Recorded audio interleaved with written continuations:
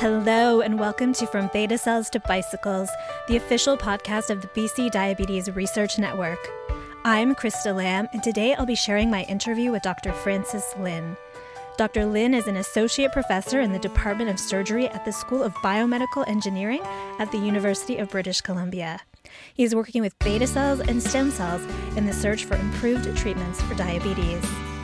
Before our interview starts, just a note that in the COVID times, we're doing all of our interviews remotely, so there may be a few small sound issues as everyone manages the new normal. Thanks for your understanding.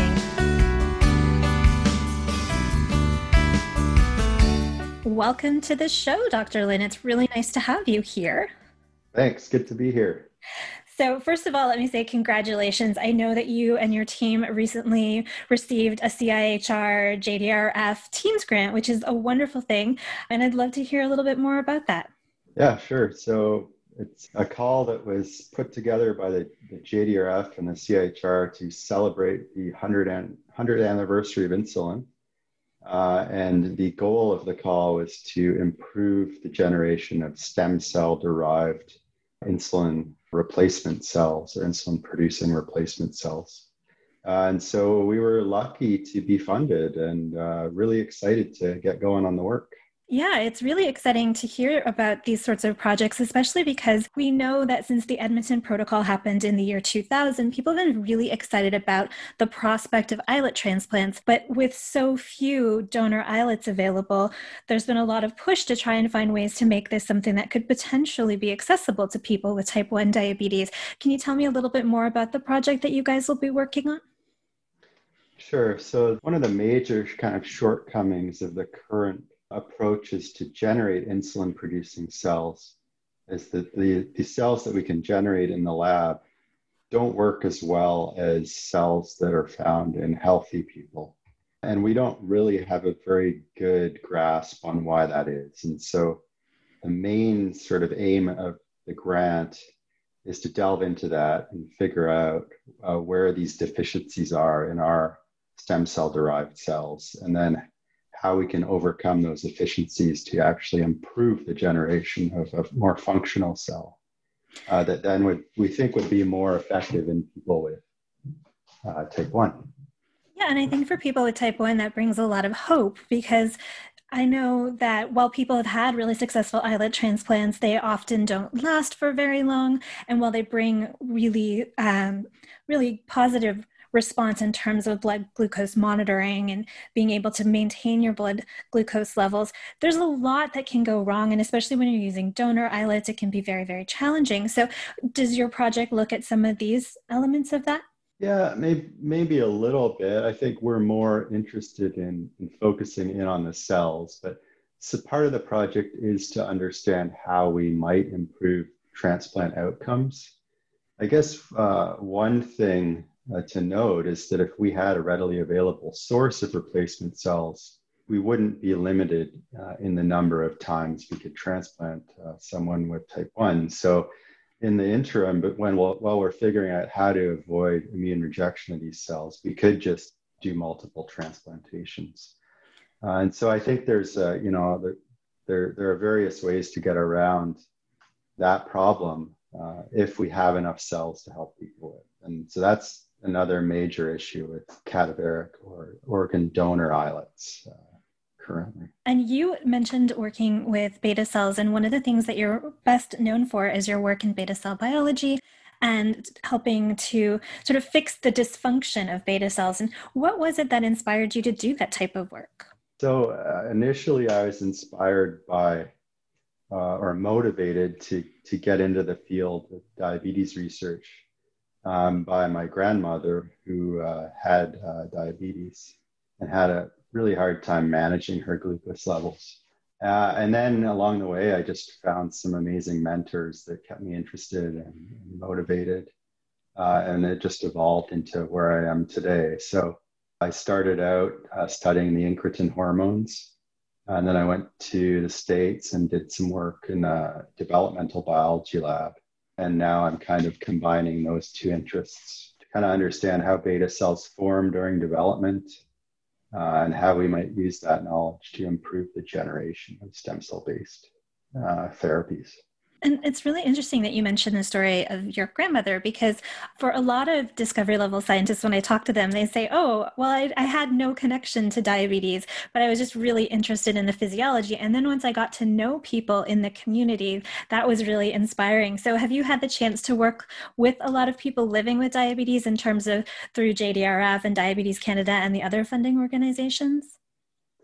I don't know about work with, but I've definitely interacted with a lot of people with type 1 over the years.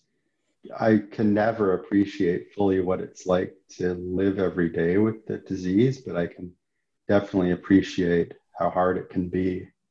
And so, yeah, I mean, I don't claim that I know what it's like to be a person with type 1, but I think I have a general idea, I think. I do think that there's something to be said for the community around diabetes. And I don't live with type 1 either, but I know that the more time you spend within the community, the more inspired that you can be to do incredible work to further the research. And that's been really true for me. And I wonder if that's something that you find as well. Yeah, I think so. It's always inspiring to meet people that are passionate about finding solutions to problems.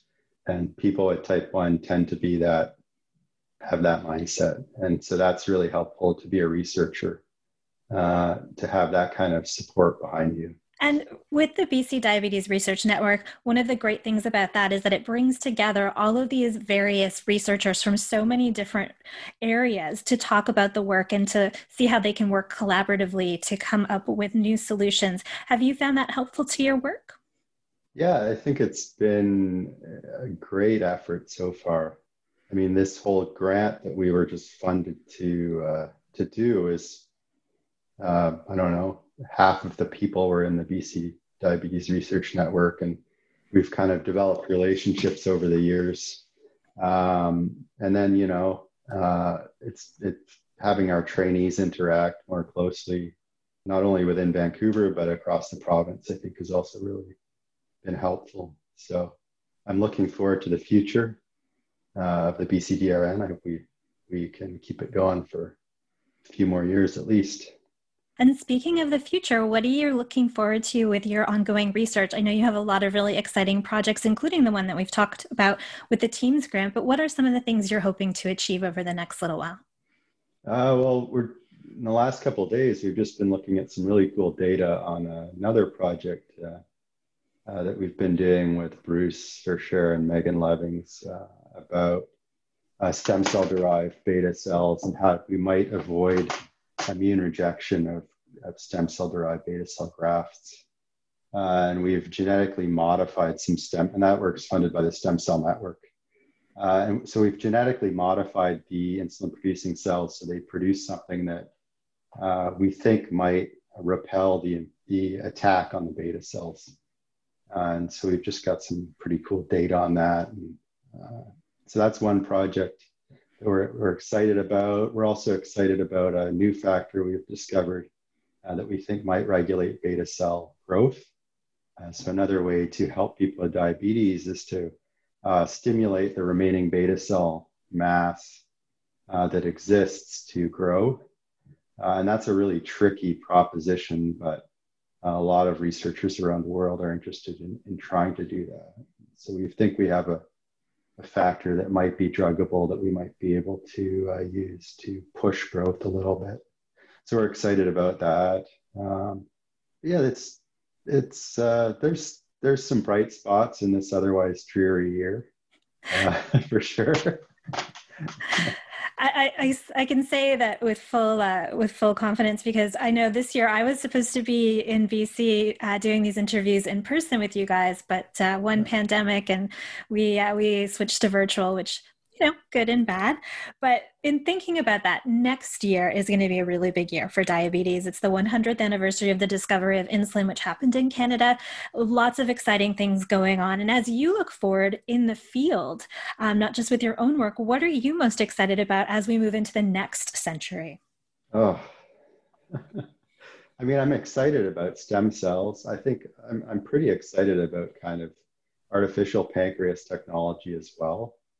And so, I think that there's a lot of hope that could potentially be and a lot of promise in that field as well. I'm excited about new technologies that are coming online and applying those to my research. Yeah, and I'm excited about finding some more trainees for my lab, help us kind of push the boundaries here. So as far as I can say, those are things I'm somewhat excited about. I'm not a very excitable person, so this is about the peak excitement you'll get out of me. That's totally fair. I usually have enough enthusiasm for everybody, so we're good. And one of the things that I think is really exciting going into this, and you've talked about this, the artificial pancreas, the things that are happening with stem cells, is one of the things that I've heard a lot of people talk about recently, which I kind of agree with, is that there's not necessarily going to be one cure. We're all looking at the idea of as Dr. Peter Sr. calls it, the C word, cure, which really, for a lot of people with type 1, they've been hearing this for years and years and years, and it's never happened. But we have so many things that are close to becoming really great options so that people have so many different, maybe you prefer an artificial pancreas, maybe you prefer CGM, maybe you prefer to have an islet transplant. Maybe there are all these different options that may work better for a person. And as someone working at the really discovery level of some of these projects, what are you thinking about in terms of what you see as fundamental to the next phases of maybe not a cure, but treatments? Yeah, I think we don't always need to think about a cure. But thinking about a cure will get us further towards that. And so what I mean is essentially similar to what I said earlier. I mean, stem cell derived beta cells could be a cure down the road. But in moving towards that cure, just having a readily available source of cells that could be transplanted safely, even if they were rejected by the immune system over a specific amount of time, would allow people with diabetes to live a lot more normal life.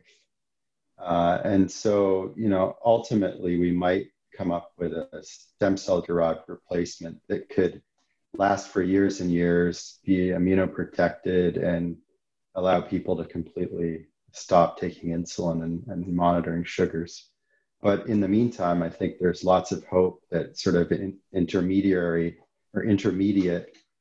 therapeutic goal will happen based on a stem cell derived product. So yeah, I think there's lots of hope, and we shouldn't only be focused on that cure, but focused on the promise of getting towards that cure. And I think that sort of same thinking could be applied across the board to most kind of approaches, like the artificial pancreas approach has come a long way in the last 10 years.